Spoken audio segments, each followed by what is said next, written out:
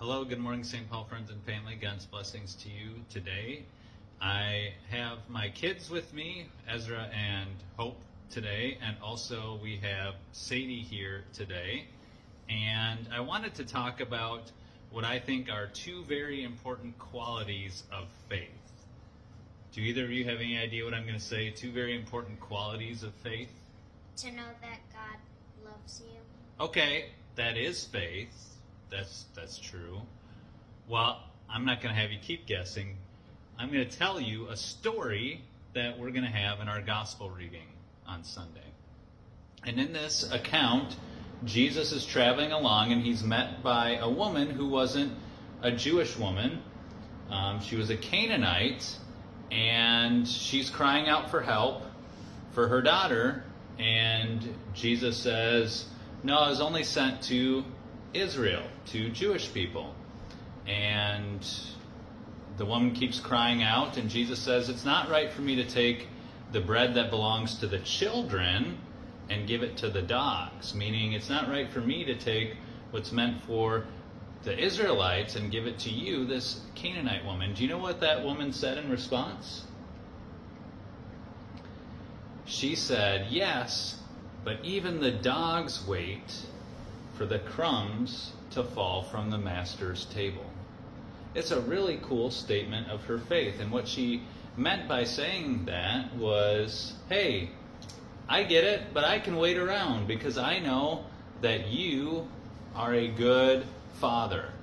And I know that whatever I get from you, even if it's just crumbs, is going to be more than enough.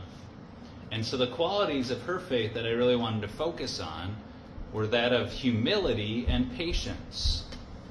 The humility that she has to say, you know what? I wasn't born one of God's people, the Israelites.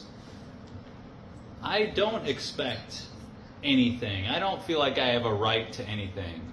And yet I'm going to be here because I trust that even though I'm nothing on my own, that you are a gracious, loving God.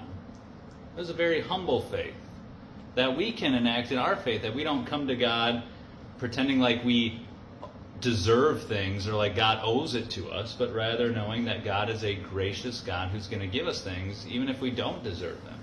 The second part about her faith was she was patient. She was willing to wait, knowing that whenever God gave her something, it was going to be more than enough for her. It's a really powerful example of faith. You ever see Sadie do that whenever we have dinner? She just sits around and waits for food. Yeah. Every time I get a snack, that's when she's running after me. So think about that, friends, this idea of faith and the characteristics of a humble faith and a patient faith. That's the gospel account reading for this weekend. I'm going to take a different twist on it. I'm not going to focus necessarily on the Canaanite woman and her response. I'm going to look at a different aspect of the text, but that is our text for this weekend. Also this weekend, we have teacher installation at 9:30, and at 5 o'clock on Saturday and 9:30 on Sunday, we have backpack blessings. So bring your backpacks, kids, and we're going to have a time of blessing for the new year. Anything you want to say, Hope or Ezra?